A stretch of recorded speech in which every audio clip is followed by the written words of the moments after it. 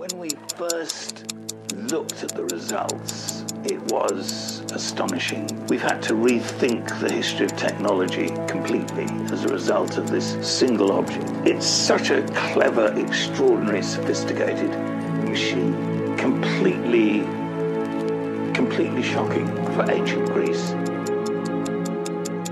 It's a dedicated calculating machine, and it uses bronze gear wheels to calculate the cycles of the cosmos being the sun, the moon, the planets, against the stars. You can wind it forward 10 years, and you can know where the sun and the moon is going to be, and where the planets are going to be. We come to find him in 1969. The world has changed around him. He's retiring as a professor, and he's about to stumble into an adventure. Sorry. Hell of a show! It's filled with awe and excitement and danger, and they've completely captured that.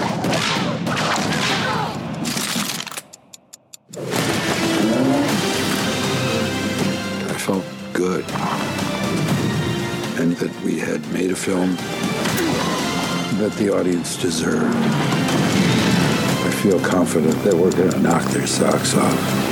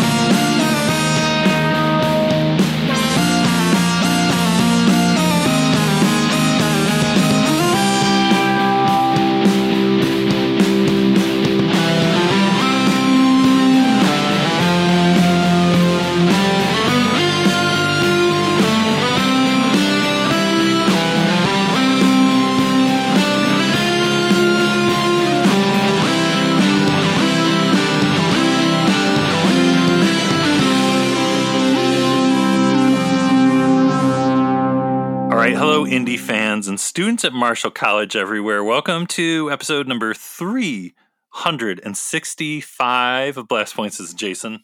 And this is Gabe. And guess what? We're doing one more Indiana Jones episode. In true Indiana Jones fashion, you think it's done. Nope, we're doing one more. Yeah, we didn't make you wait 15 years, but Indiana Jones is back. We forgot. Really, the truth is we forgot how to do Star Wars episodes. It's been so long, so we really don't know what to do. So we're just going to keep talking about Indy. Well, it's kind of the thing where we did our Dial of Destiny episode kind of so long ago, and it was kind of like not too long after we saw the movie. And since the movie's come out, and since we've seen it more times, kind of more thoughts had come up, and it was like, well, when are we going to do another Indiana Jones episode? We might as well do it now. Where are we going to talk about Dial of Destiny stuff in 2 years? I mean, we probably will.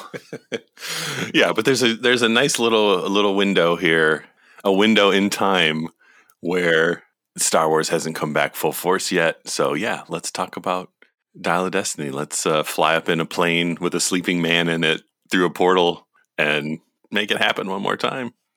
Back in 1989, thought Last Crusade was it. I really thought in 2008 that King of the Crystal Skull was it. And a couple weeks ago, I thought our big Dial of Destiny super episode, I thought that was it. We're going to go back to Star Wars. No, we still have a little bit of Indy fever, even though Indy fever may be kind of cooling off out there. Listen, we're keeping it going. We still got more stuff to talk about with Dial of Destiny. It's still Indiana Jones month, even though it's July, because we didn't take continental drift into account, and we've drifted into July. I don't know where you're going, but it's not back to Star Wars. Right. We went through the portal back into expecting to be back into Star Wars, and when we came out of the clouds, no, we're still in Indiana Jones land. So, all right, let's roll with it. We're on the beach. We're talking to Archimedes. We're just, we're rolling with it. Maybe we stay here. Maybe somebody punches us and we wake up back in the Blast Point's apartment. I just want to stay here. I'm just going to sit and bleed out in Indie month. So, okay. Dial of Destiny has now been out for a couple weeks, a few weeks, whatever. I've gone to see it 3 more times in the theater since we were in California. It's really nice feeling for me because it's like kind of comforting how much I love it, because I want to keep going back to go see it. And I really haven't felt that way about a new movie, like gotten that level of like, I got to keep watching it. And if I don't go see it, maybe it thinks I don't love it. Like since kind of The Last Jedi, where I've had that like feeling of just like, yes, I really love this movie and I just want to keep watching it forever. And the baby is part of the family now. And yeah, it's really nice, at least for me, how much I just kind of love this movie. It's always fun for me to see you with Indiana Jones stuff, because as much as you're crazy about Star Wars, there's almost like a rationalness to your love of Star Wars, where with Indiana Jones, it's completely irrational. And not that there aren't rational reasons, but it's like there's no middle ground for you with Indy. It's either like Indy's in the background because you're focusing on Star Wars, or it's like 10,000%, right? Like it's like you having Crystal Skull on even when you weren't watching it, just in case you had 5 minutes to flip the channel because just to watch a little bit of Crystal Skull, like, which is true. Yeah. So that's fun for me because I love the Indiana Jones movies, but I'm not as crazy as you. So, because I've seen it twice now, and I'm looking forward to watching it again. But I'm like, I need to pace myself. I'm waiting. I'm going to watch it again, but I'm not like just drinking from the fire hose of Indiana Jones and like just spray it in my face. Come on. I'm not going to deny anything you just said. That is all. That's someone speaking hearing the truth, the full truth, nothing but the truth. But it's so much fun to be watching it because it's like, yeah, just seeing, Jason's at it. Dial of Destiny again. Oh, it's been 2 hours. He's back at Dial of Destiny again. It's like, and you know what? I've told everyone I know, like, hey, if you want to go see it again, you just give me a call. I'll go. I'll make time. I'll figure it out. Like, I'll go again. And it's great because it was like when Force Awakens came out, where it was a similar feeling of like, whoa, this is a new director and George Lucas isn't, what's this going to be like? And then you see it and it's like, this is great. I love this. This is they did it. It was the same thing with this, where it was like, Steven Spielberg and George Lucas, they're not there. And what's this going to be like? And then you go see it and you're just like, yeah, this is an Indiana Jones movie. Welcome to the family. And I am drinking from the fire hose quite a bit right now. And yeah, my Indiana Jones, yeah, it's what you said is all very true. Sometimes I don't have time to focus on it the way I would like to, because there's constantly Star Wars things happening.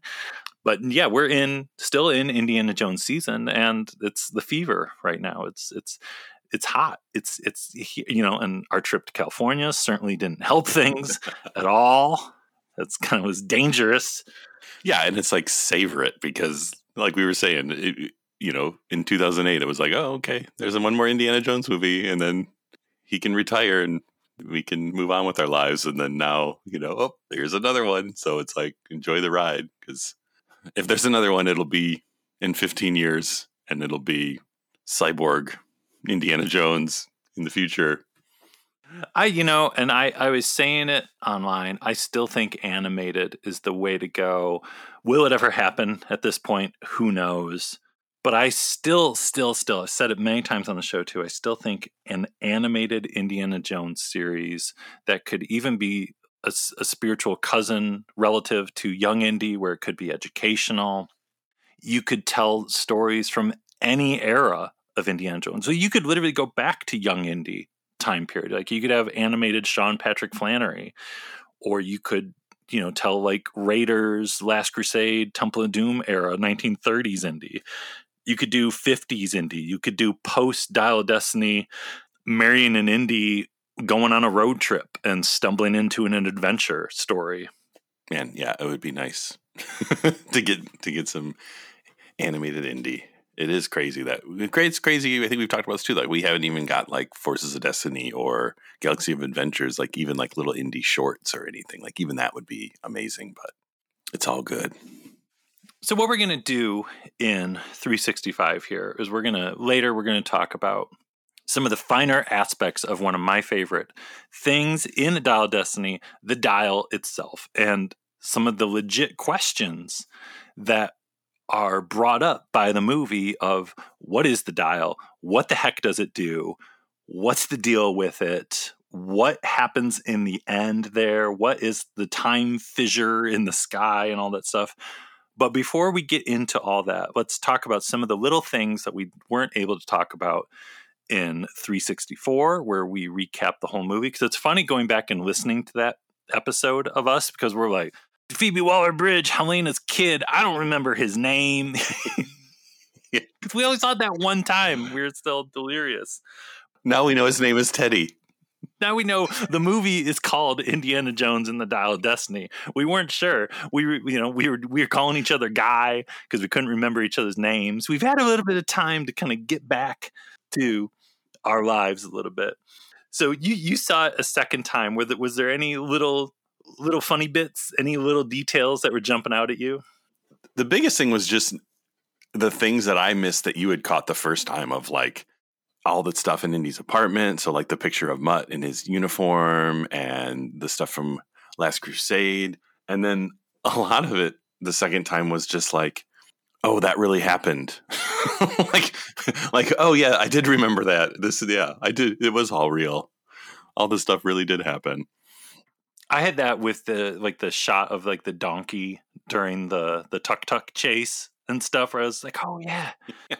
Because there's a lot packed in there, and it's one of those things where it's almost like, I don't know. I'm curious to hear some of the things you caught, because you're two more times than me, so like you got into full on like watching the movie without looking at the middle of the screen times, right? Like looking for the crazy stuff.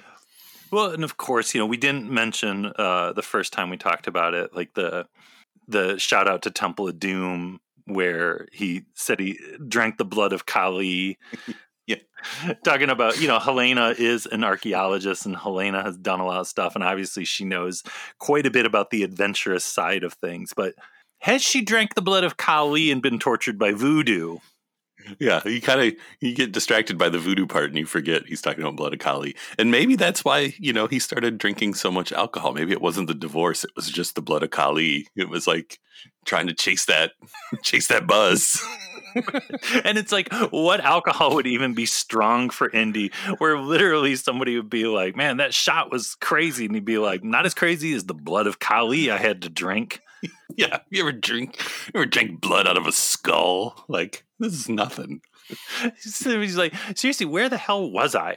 Like, where was that? Where was Mola Ram's place? How far underground were we? Like, that's what I would be questioning. I'd be like that. It's like when you're on Rise of the Resistance and you come out on the other side and you're like going through like these First Order hallways and you're like, where the hell are we? That's what I would be like all during like Temple of Doom. Seriously, there's like a mine car thing. Like, where's this going? Do you think Indy just says that all the time and like no one knows what he's talking about? Like he's at his school in New York and he's like, man, I blacked out for a second there, man. It's like I've been drinking the blood of Kali. Just like, what is he talking about? He's always talking about the blood of Kali. I don't know. Or if he gets really grumpy, where he's like, oh no, am I having like a blood of Kali flashback? Did I get it all out of my system? He's got to burn himself. Oh man, yeah. Every couple months he's in the bathroom just burning himself just to get it away. Marion comes in from the grocery store with a torch. Indy, I love you. Psh. Thanks, honey. Having those Kali flashbacks. Tons like little stuff like the amount of time they say Spain's greatest frogman and the amount of mentions of sponge divers. Yeah. We don't appreciate enough bringing back the term frogman. Like that's a term we don't use enough in modern days. So much frogman. Yeah. Well, and it's like famous actor Antonio Banderas like playing just the dirtiest ship guy. Like my wife was like, "Why does Antonio Banderas look so dirty?" And I was like, "That's just how it is." Spain's greatest frogman. When he goes underwater, it's like taking a bath. When he's not going underwater, he enjoys being dry. On second, third viewings, I really began to appreciate Big Raheem and Little Raheem. Like all the Little Raheem antics in Morocco. Yeah, Morocco is still my favorite part, I think, of the whole movie. Well, okay, I take that back. Morocco and the end when, once the plane goes through the portal and just it all goes off the rails. But like, yeah, I love the Morocco part. Like every second of Morocco, the chase, all the people in all the cars, everything, the bar restaurant thing. It's just jam packed with just goofy indie fun. I like Little Raheem showing up in his pajamas with like a suit jacket with the big knife that his dad gave him to cut off Helena's head and all that stuff. Yeah. Little Raheem's assistant with the big mustache and stuff. Just so good. So good. There's an embarrassment of riches of henchmen in this movie because, all the Morocco henchmen, I guess not necessarily henchmen, because like talking about, the greatest frogman in Spain, everyone else on his crew are like just incredible sailor dudes. Like I wish there was action figures of all those people, even more than the Antonio Banderas one. Like just a bunch of hardy ship guys. I don't know. Because there's the big Superman looking guy. There's the accordion guy that watches the tubes go down with Teddy. I like him. Unfortunately, they're all killed. It's kind of a bummer.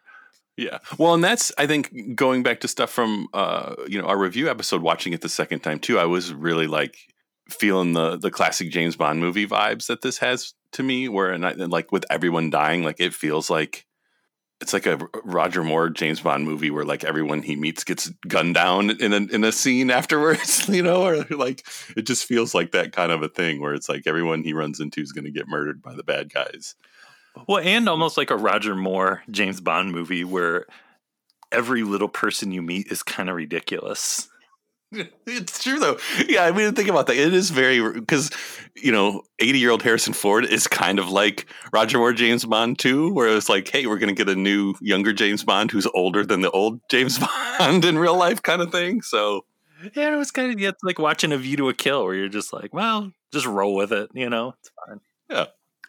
Another little thing that I like, I picked up on in repeated viewings is there's when they're on the plane after Morocco and the CIA, the American government comes and gets Voller, and before they kind of take over the plane, how Voller is like, I'm not going back to Alabama. And then it really just made me think about Professor Schmidt and what that was like Voller undercover as Schmidt in Alabama. And I almost want like a whole movie, like a comic or something, like just pure wackiness of him just miserable in Alabama. What did Voller do? Did he like go to McDonald's and stuff? Like what? Did he go to like a barbecue, like a cook-off where people are just like, hey, Ted, I heard you're working on that rocket. He's like, I don't like talking to you. Well, yeah, that's the thing. Like it is, there's so many like kind of just subtle things with Voller where it's like he's the nastiest Nazi we've got in all the indie movies in a way, because he's just disgusted at everything. Yeah, the fact that he's like mad at Hitler because Hitler wasn't Hitler enough. Like, and he's basically been forced to be here for all these years, and he just can't wait to be a horrible person again. Where did he live? What did his like American like housing look like? How did he decorate?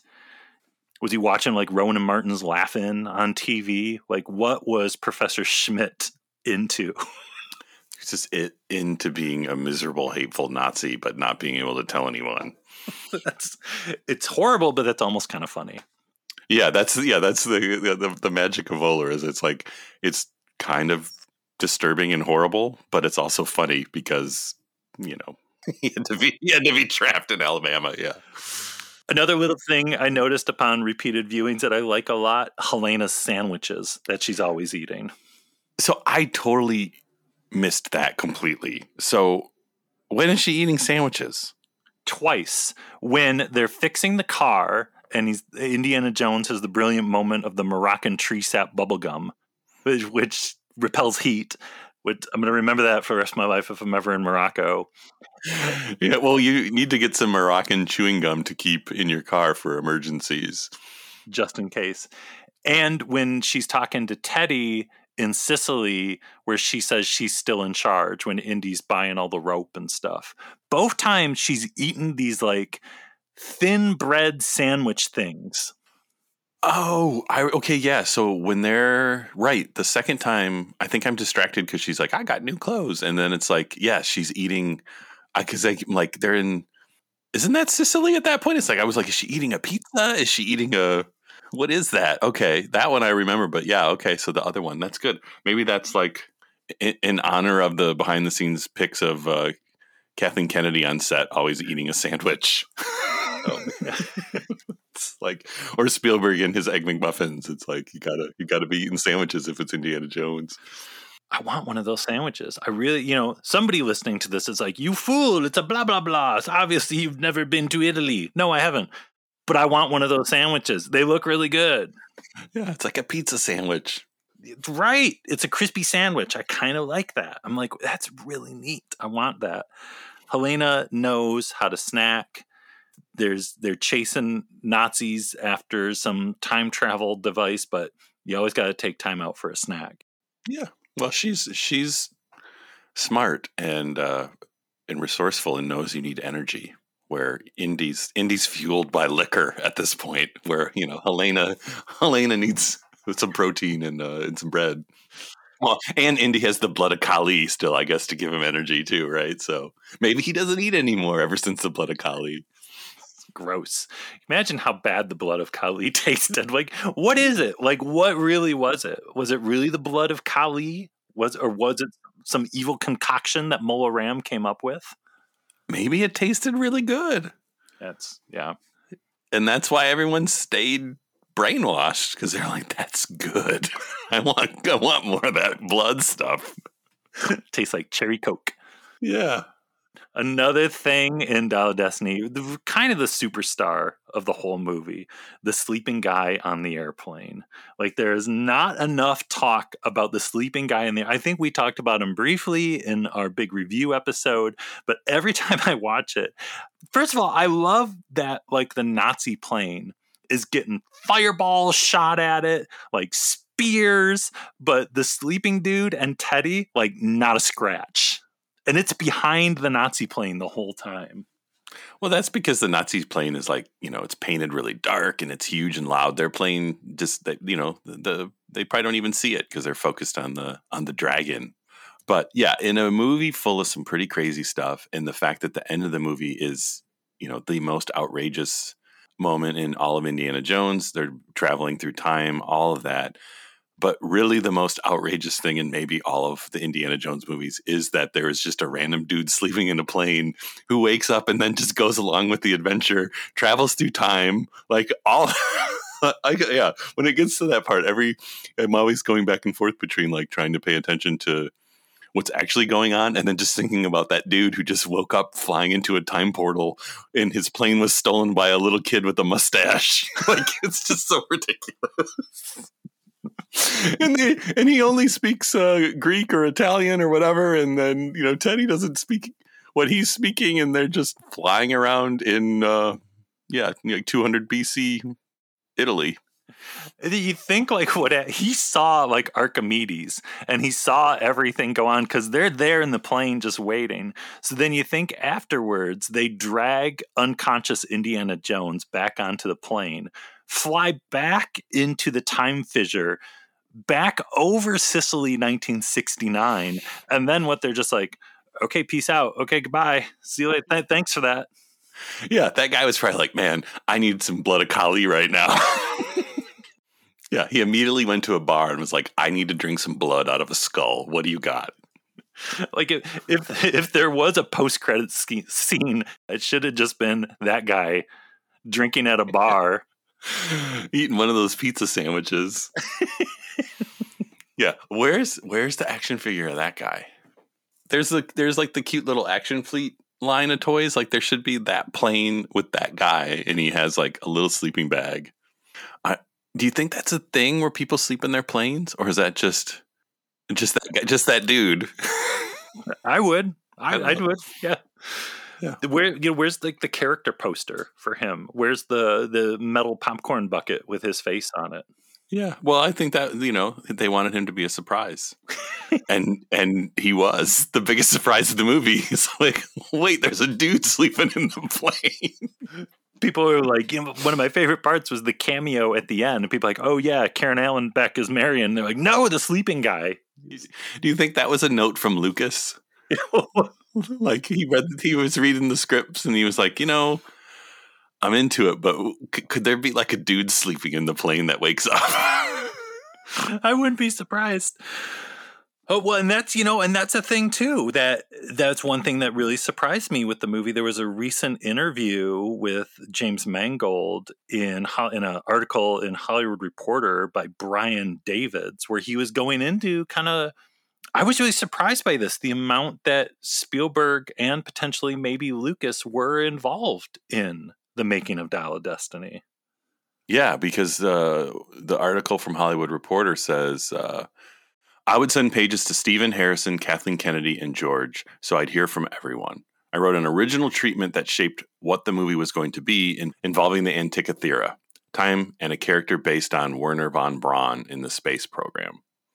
And I presented that to Stephen. And then, as we entered prep, I would show Stephen animatics of action I was planning, and as I shot, Stephen would watch dailies. He was shooting Fabelmans here in the US, while I was shooting INDY in England, and we would talk. The time difference almost worked really well for us because Stephen would often call me during my late nights and his early day and on weekends. So I'd say we talked at least once or twice a week as we watched dailies. Stephen then came in very early on, and I showed him the movie when it was just an assembly that was well over 3 hours.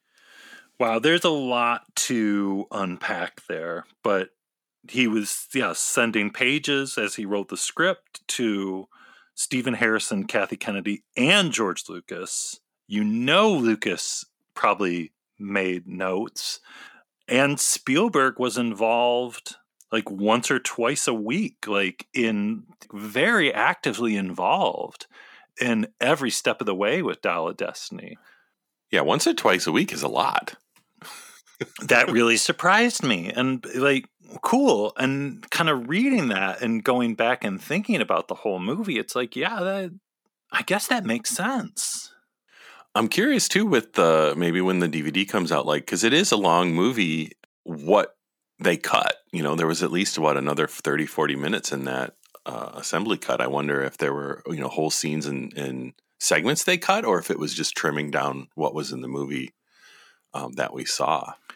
Well, that was going back and watching some of the old trailers. There's a part that was, I think, even in the first teaser trailer with Indy and Helena in the cave, and there's like a big round boulder ball thing that they kind of dislodge and it falls. That's not in the movie. Yeah, you're right. I totally forgot about that, and it's like, oh yeah. It's another one of those movies where there's a bunch of stuff in the trailer that isn't in the final movie. But yeah, I mean, will we ever know what Spielberg's input was in the final product? Does it matter? What did Lucas say? You got to think that George Lucas probably loved the ending. I wonder if Mangold at times was like, do I go there with the ending. You could just see George Lucas probably just being just like, yes, please, like that's one thing that I love with the ending of Dial of Destiny. It is so George Lucas. Like it's like an episode of Young Indiana Jones where it's like, and Indy met the actual historical person. Yeah.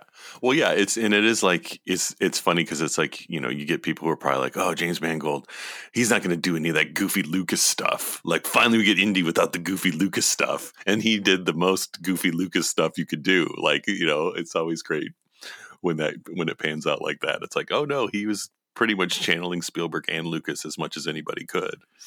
Well, and I think overall now with what 4 viewings down, I still think my favorite scene in the whole movie still it was after the first time we saw it, and after 4 times now, the Marion scene at the end, Karen Allen coming in at the end, I think is still my favorite scene. I mean, and it makes me think about how very early on when we knew this movie was probably going to happen, where it was like, well, Indy's married now, and what is that going to be like?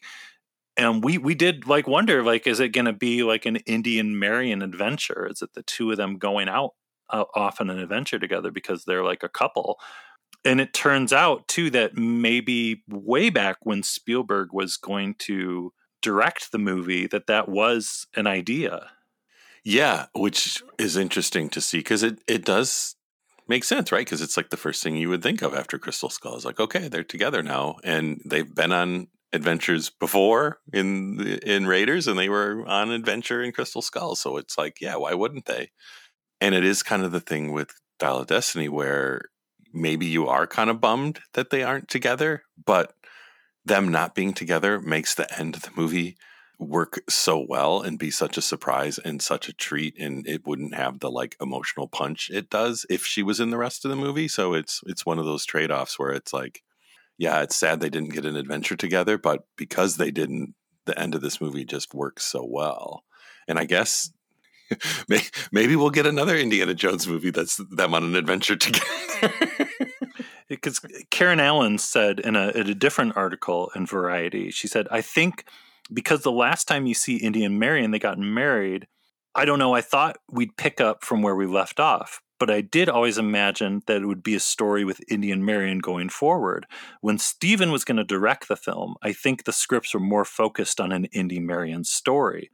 But when Steven stepped aside and James came in, he started fresh with new writers, and they just went in the direction they went in. They were going to tell a different story. That's not to say I'd ever read a script that Steven was working on, because I hadn't. But I just know from conversations we'd had that the ongoing story had involved Marion in a much bigger way than the story that they ended up with, which I'd be fascinated to read that one day if any details ever came out on that. Who knows? I'd love a making of book. Probably, is that ever going to happen? Probably not. But that's also, I love the way Marion coming back into the story paid off in Dial of Destiny. Well, and the way the movie ends is, if you want to play out the future in your imagination, Indy's back at the end of the movie, and they went through some hard times, but they have adventures together to look forward to after this movie. So it could still happen. Even if it just happens in your mind, it's still, we didn't lose anything. We didn't miss out on anything. Well, I'm just happy to have the movie we have. I love it. I want to go see it at least once more. I think maybe Rogue One, I think I saw 5 times or something. So I at least want to hit 5 in the theater, because 5 is a good number for me to kind of have Dial of Destiny as part of the family now. I'm surprised you only saw Rogue One 5 times. Maybe it was a busy, I don't know, things were going on. Because I think of all the new Star Wars movies, I think I saw that one the most. I think I saw that like 9 or 10 times. But I think that was because my son was the right age where he was always up to go. He was like 7 or something and 6. And it was like, hey, you want to go watch Rogue One again? He's like, okay. And we would just go. So maybe that contributed to it. Well, 5 times in the theater. I think eventually when Dial of Destiny is on Disney Plus, 24-hour loop. It'll be good there isn't the dial of Disney Plus that counts how many times you watch Dial of Destiny, because you would break the dial. Your TV would catch on fire.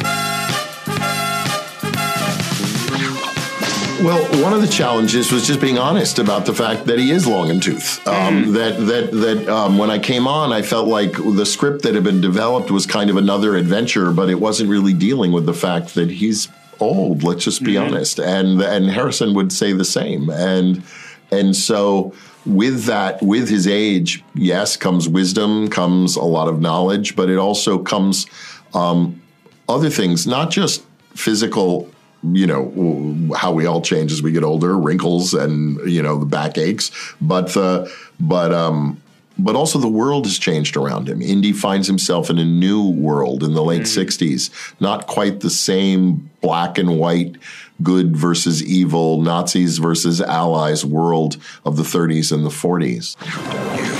Have we met? My memory's a little fuzzy. Are you still a Nazi? この夏運命を変える Give him hell, Indiana Jones! 最後の冒険へ What are you doing here? Rescuing you! Hang on! Happy! インディ・ジョーンズと運命のダイヤル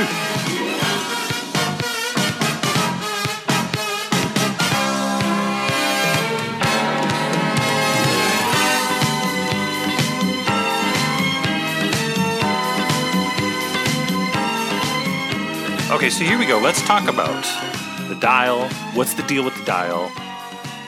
Before we get into what we see in the movie, let's talk a little bit about the real dial. And a lot of this comes from a wonderful, very recent Smithsonian Magazine article by Milan Soli.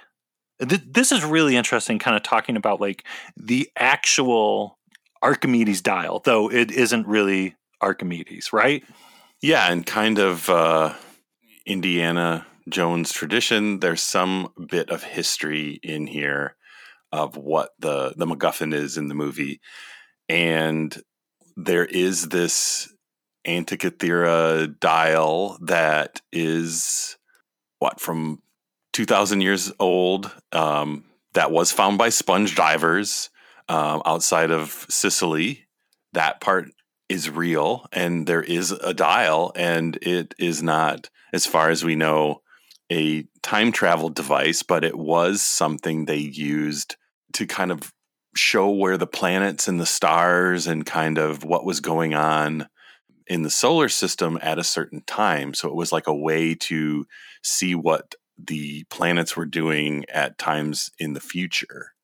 Joe Marchant, who wrote a book from 2008 called Decoding the Heavens, Solving the Mystery of the World's First Computer, called this thing that was found off the Greek island of Antikythera, still getting used to saying that, called this thing probably the most exciting artifact we have from the ancient world. Yeah, and they mentioned that they say the ancients used it to predict eclipses, track the movement of the sun and moon, and even see when sporting events like the Olympics were scheduled to take place. So it's almost like a calendar in a way, where you could see the future. The crazy thing too is that the technology in the Antikythera mechanism was extremely complex for the time that it was created. Gear wheels, like they say in the article, the magazine article, dials and pointers to chart the cosmos. Like, this is not things that existed in anything else back then. Yeah, and although the device that they found was not from Archimedes' time, it was believed that the design and kind of the idea of a device that could do what it does was based on things that Archimedes had discovered even earlier, even farther back in time. So there is kind of an Archimedes connection to this device, even though that device isn't actually from the time of Archimedes. And in the time since then, the article goes on talking about that people have used X-rays, CT scans to study the 82 surviving fragments of the clock-size object, which they date it, they believe, to around roughly 260 BC, which is just crazy. And people like, well, how did they come up with this? And the magazine article says a far-fetched interpretation suggested that the device was alien technology used on alien spaceships. Sounds like something George Lucas would be into. And it's housed at the National Archaeological Museum in Athens, Greece. It's a part to reveal its intricate network of gears, as the magazine article says. But it's crazy, like, to watch the movie and be like, no, this is all a real thing. And like we said in our previous episode, it's not like a religious artifact. Like, it's like Voller says, like, this isn't superstition, this is science. Yeah, and in this case, the real device, is actually a example of science and of very impressive science from a long time ago. So it's true from a certain point of view, like what the dial does, and just the movie kind of taking that to a fantasy level of it not just telling you the position of the sun and the moon and the stars, but telling you when there are fissures in time. And it doesn't control time. It's not a time travel device. It is a map to naturally occurring time travel. So that kind of leads us into the movie's version of history. So kind of the story of the dial in the movie starts in 214 BC when Archimedes is building the dial, and he's working on it when later that day the battle is going on outside, and he finds the completed future dial along with dead Voller and the watch. He tries to give the watch to Indy and Helena. They take off for 1969 with the dial. He finishes the past dial, the uncompleted dial, separates it, and is entombed with half of it and the Voller watch. So then 1900 something, divers find the dial. They don't know where the other half is. 1944, half that dial is on the Nazi train with all the other stuff. Indy bluffs and to throw it to Voller, but he actually keeps the dial and then gives it to Basil at the end there. Then the story picks up, cut to 1951. We're just 6, maybe 7 years before King of the Crystal Skull. And Basil is obsessed with the dial and researching it and tries to destroy it. And Indy is in the UK and takes the dial, promising to destroy it. He never does. Around 1959, Indy moves to this New York school. We don't know why. I like to think in my head that Marion lived in New York, and he moved to New York, took a teaching job there to be with Marion. But he keeps this half the dial in his cool little school museum there. So yeah, then we cut to 1969 as Indy is teaching about it and the Battle of Syracuse. He says the dial is the proof that all these things in the past existed. Helena shows up saying the other half that fell off the train with Voller is still there and they should find it. Indy reveals to her, yes, that he has the piece. She's surprised and thought he destroyed it. She was bluffing. She wanted to sell it for money. Was Helena doing all that just to eventually get Indy to do what he did? I think so. I think as the movie goes on, we realize how cunning and determined she is, that I think she knows Indy has it because she knows Indy enough to know that Indy wouldn't destroy it, and that she's pretending like she knows where it is to get him to admit he has it. She memorized all her dad's journals. Like, she's too smart to be fooled that it's, it got thrown in the river. Like, she knows. She knows Polybius B. She knows all the codes.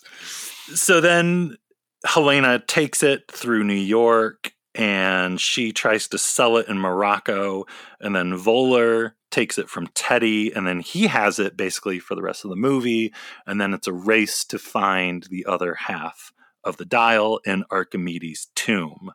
Voller puts the pieces back together so he can go back to what he thinks is 1939. He knows they're going to Sicily, doesn't know about continental drift, and then they're back in, I think they say 214 BC, I believe it is. It's outrageous, but it's you watch the movie, especially a couple times, and it can seem pretty straightforward. It's a great classic Indiana Jones kind of race against time, find the thing before the bad guys do. But then that was the thing in the days and weeks afterwards where it's like you start thinking about it, and I was like, well, what about the dates? Because Basil had those dates, right? But then kind of like the third time I watched it, and I knew we were going to do this episode, and I really started thinking about it. Or no, the fourth time I watched it.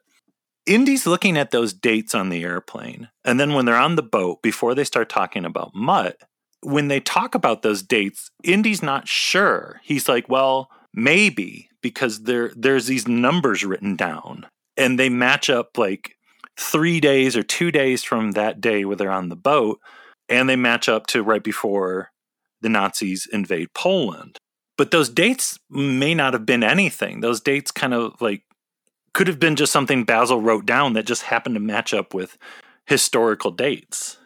No, and I think that seems to be the case where, we're definitely shown that Basil's kind of losing his mind trying to decode this thing.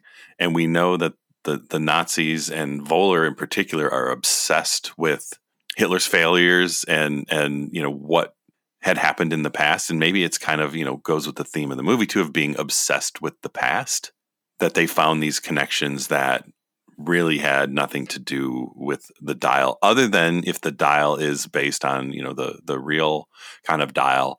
If it showed, eclipses and things going on in the cosmos, that maybe some of those things lined up with dates that were important to the person trying to decode it. And they put the importance on those dates, not that the dial itself had anything to do with them. Because, it does kind of seem like, as much as the movie at times sounds like it's explaining to you what the dial is doing and what's happening, that in reality, it's just the characters in the movie thinking they figured it out. But we find out at the end that they didn't really figure it out.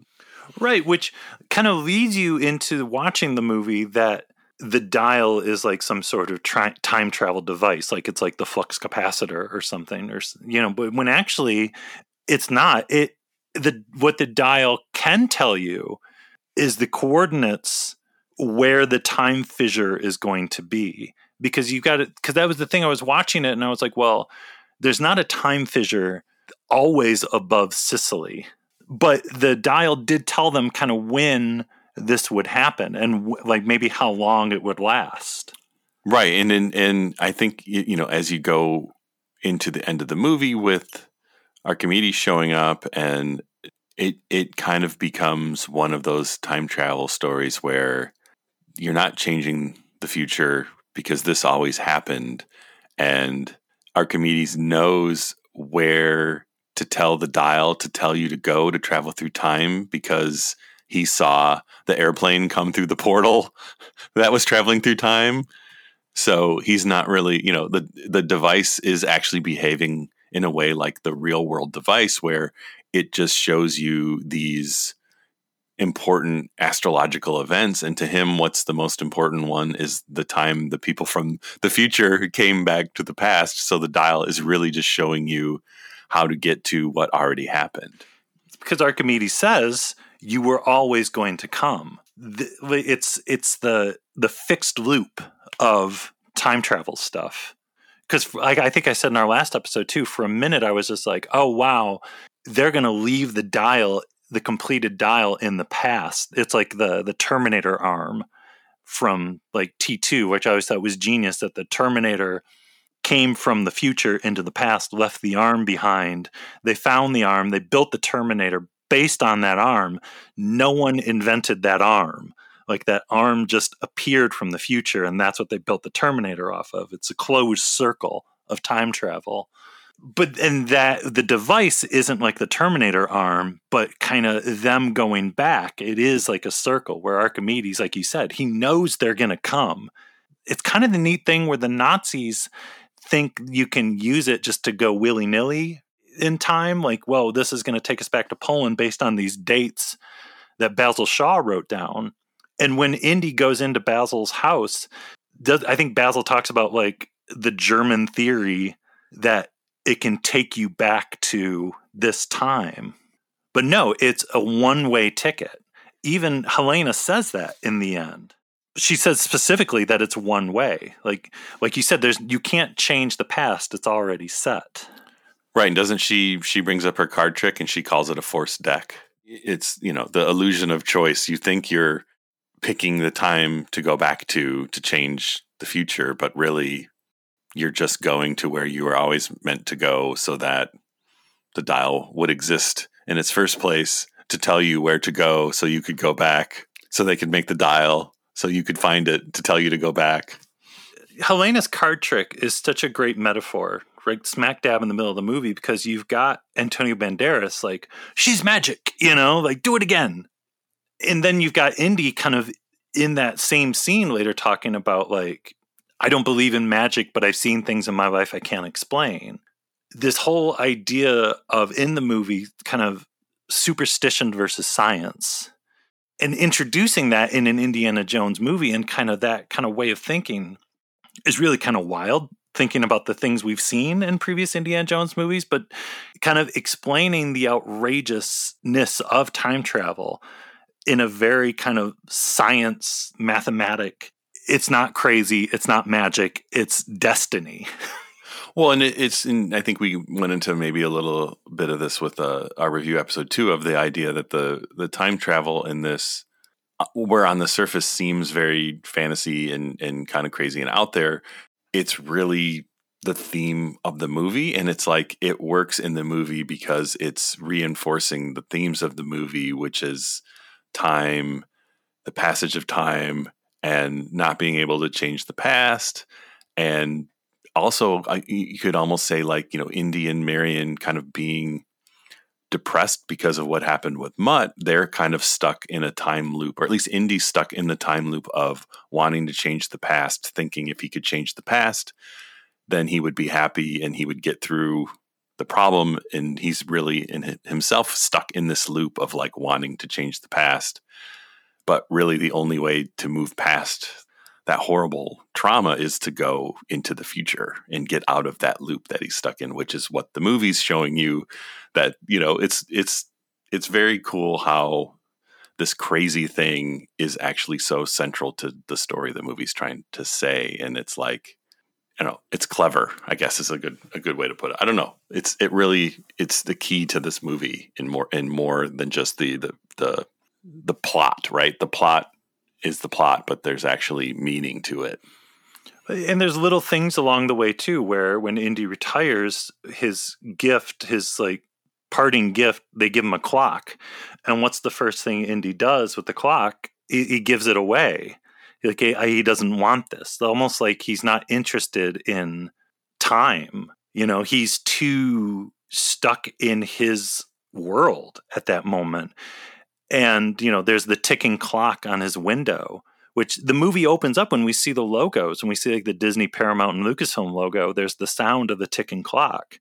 And then when we see Indy sleeping, both times we enter his apartment, there's the sound of the ticking clock. And what does Teddy do? He steals Indy's father, Henry Jones's watch. And my father gave me that watch, and he has to have the watch back.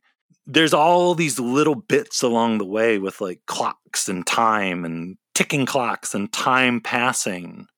Right. And, Indiana Jones isn't getting any younger. He can't fight the passage of time, but he can choose how he uses the time he has left. And does he use the time he has left to move forward with Marion and find happiness? Or does he want to use the time he has to be stuck in this loop that he can't escape, because he can't change the future by changing the past, because it is what it is and will always be what it is. And I think something that was throwing me off too, and again, with kind of Indy being stuck in that thing, was at the end when he's saying he wants to stay, he like pulls that little piece of paper out of his pocket and gives it to Helena, be like, okay, go to these coordinates. It'll get you back home. Where I'm like, well, the time fissure is right there in the sky behind them. And pretty much you just fly into that. And it's almost at that moment, Indy still, maybe he still doesn't believe, like, cause he's still thinking he wants to stay back there. I don't know. Yeah, it does seem like none of that mattered. And it also, going back and watching it again, knowing what happens, that the continental drift line almost seems more of Indy just making it up as he goes to just make Voller doubt it. It's not so much that Indy believes that has anything to do with what the dial is telling them, but he knows that that's enough to confuse or make Voller doubt his own plans because it's plausible, right? Like, so I think, that's kind of what we're realizing, that a lot of the things that initially the movie seems like it's explaining are actually, that doesn't matter. It's the characters being misinformed, not what the dial is really doing. The dial does what it wants to do. Again, it's the illusion of choice. It's the force deck. It's not magic. It's a set thing. What's gonna happen is what's gonna happen. Again, it's the dial of destiny. It's not the dial of choice. It's not the dial of going back and fixing your past. It's the dial of where you're always gonna end up.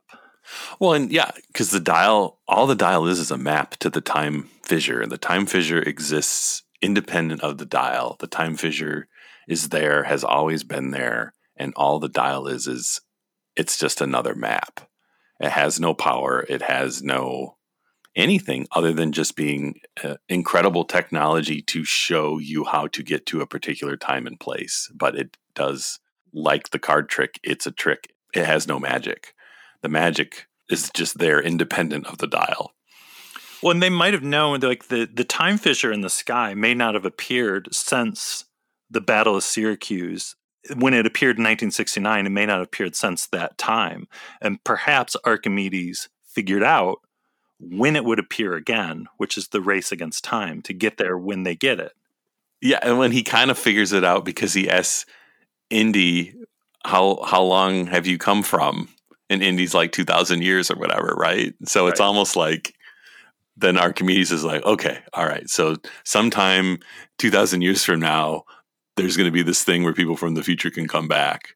And then he figures out how to make the dial let you know when that is. But yeah, it is kind of funny, like, watching it the second time, or for you past that, where there is kind of a different, these things make sense in a different way because you know what's going to happen, and you kind of see where what happens, like with the watch, is happening because of they found it earlier because it happened here at the end of the movie. And, that whole, everything happens because it already happened. Which I love that for a minute there when they're at Archimedes' tomb and they have the watch that they took off Archimedes' skeleton, that for a minute there, that Voller's watch is existing simultaneously in two different time periods. Like there's two copies of Voller's watch existing at the same time. And there's a great part. That's something I noticed the second time. I think when they're on the plane, there's some point where Voller's by Indy and Indy sees his watch and he gives like a double take because he's like, wait, that's the watch that was in the tomb. Did you catch that? Yeah. Well, and they really have Voller putting that watch on really dramatically. Yeah. Which I totally missed the first time. And I love that, how much we're talking about time travel here, because they do go back in time in the movie, but it's not, we got to go like Back to the Future, and we got to go to 1985, and we got to go to the future, and it's not like a time travel movie. It's more just like you go back in time in this movie. And James Mangold said, that didn't make any sense, but just roll with me. James Mangold said in Hollywood Reporter, his quote is, "So I never thought about this as time travel per se, although they certainly go through a portal in time at the end of the movie," which I guess kind of is like what I just said. But the movie isn't about time travel. It's about time. It's about getting older, and it's about the world changing around you. And as long as there's been Indiana Jones movies, the power of the relic has always had some sort of dialogue with the theme of the movie itself. So it was no shocker. I mean, that's kind of what we talked about in our previous episode, that all of these movies, it's not about the relic. It's not about the object. It's about what that object means. And, you know, watching the movie again, too, you realize that Voller is having kind of the same issues with time that Indy is. He is a horrible Nazi, and he had the opportunity to leave that past behind him and become this other person who's like a hero of the USA for getting them on the moon. But he's just obsessed with being a nasty Nazi and Hitler's failure and wanting to change his past instead of finding his future. And kind of, I guess it's almost like going back to Raiders with Belloc and Indy kind of being almost the same person, but just slightly different enough. And Voller's kind of, you know, in a similar situation with Indy in this at their, you know, being older and what are they going to do with the rest of their lives? Yeah, what Voller says to Indiana Jones at one point, like what the world no longer has a place for men like us, to Indiana Jones. People literally that, yeah, they live in the past. And like we said, Indy in the beginning of the movie is teaching people about the Battle of Syracuse when people have just landed on the moon. The world is moving forward, but Indiana Jones is literally still stuck in the past in every way. And I think like overall, with everything we've talked about here with the dial, I mean, maybe it seems confusing, but I think some of that is on purpose, because I think what's great with Dial of Destiny is it asks questions that it doesn't have answers for on purpose, for the reason to make you go home and think about the themes. How did the dial work? What did it do? What were the numbers like that Basil had? Did it mean anything? What, you know, did the coordinates mean anything? It's the great thing if this is the final Indiana Jones story. Like we said, this whole thing of superstition versus science. And what do you believe? It's not what you believe, it's how hard you believe it, like Indiana Jones says in the movie. And that's kind of a neat way to kind of end this whole thing. Yeah, Dial of Destiny is at the same time an Indiana Jones movie that you would expect an Indiana Jones movie to be. And it's also kind of a different kind of Indiana Jones movie that is a little more introspective and serious and dramatic in ways that sometimes, you know, the other ones aren't. And it's kind of a special movie. And it's a deeper movie than I thought it would ever be.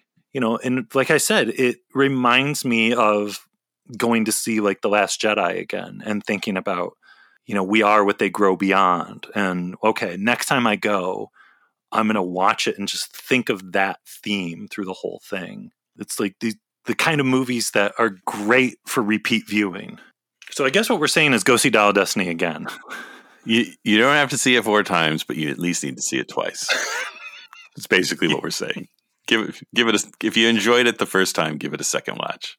Go by yourself. Go find someone sleeping in an airplane and take them. Yeah. Go to a drive-in and watch it in an airplane. And just take a nap and, you know, wake up when they get to Morocco. That's okay too. It's okay. And if you can find someone that has yummy pizza sandwiches, bring those too. Bring some for your friends. Bring some for the whole theater.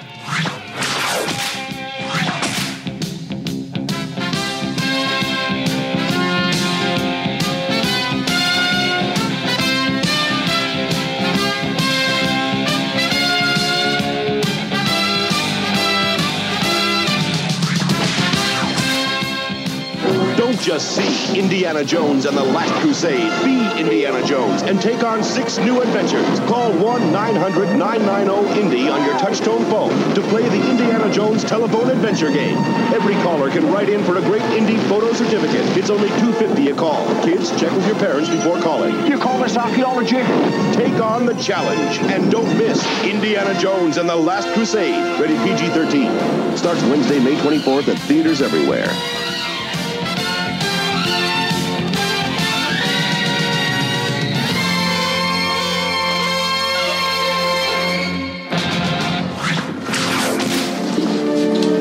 lost today, kid. It doesn't mean you have to like it.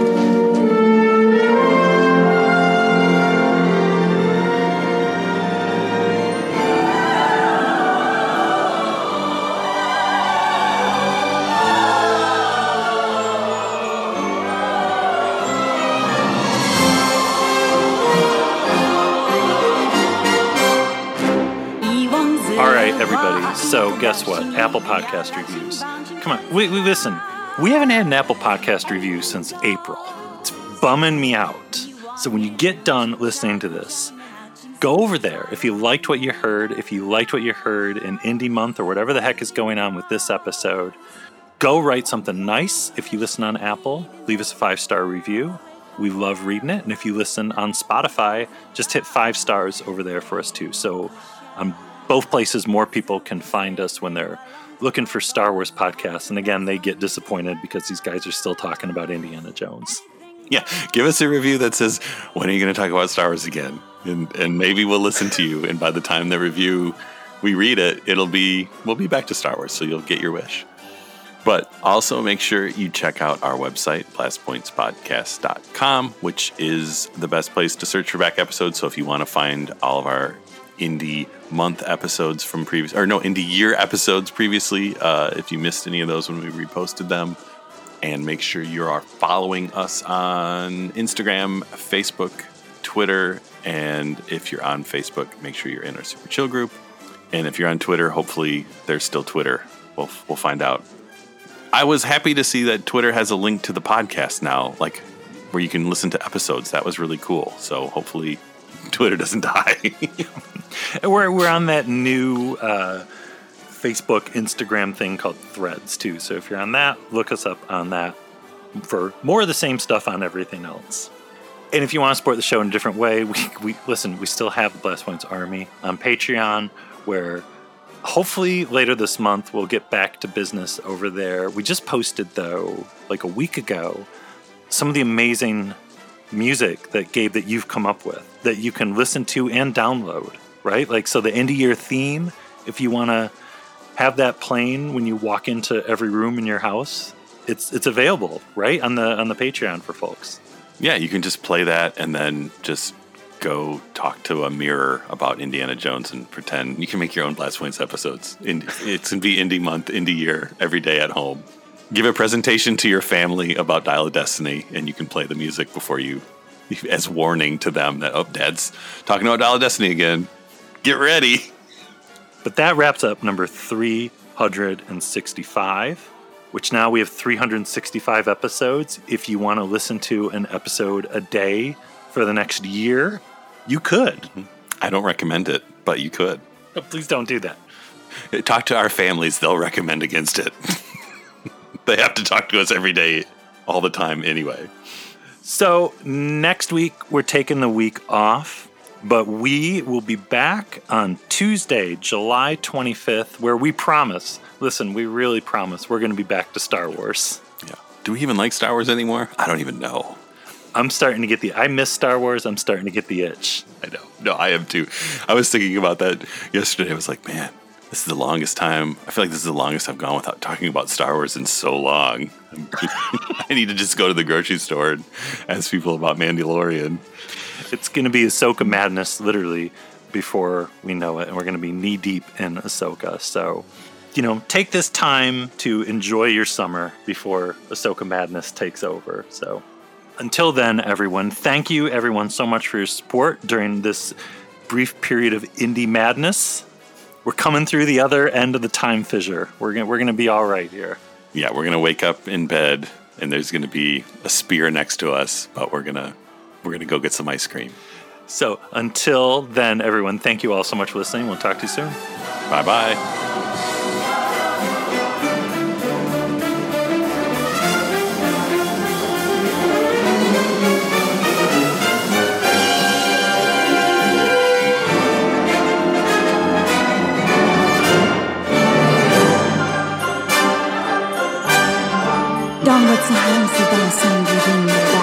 Anything goes. I'm kind of sad to say goodbye to Indiana Jones. Well, let's not say goodbye. Let's simply say adieu. Does that that really sound like the end of Indiana Jones? Lisa Gibbons, Entertainment Tonight. Henry Jones Jr.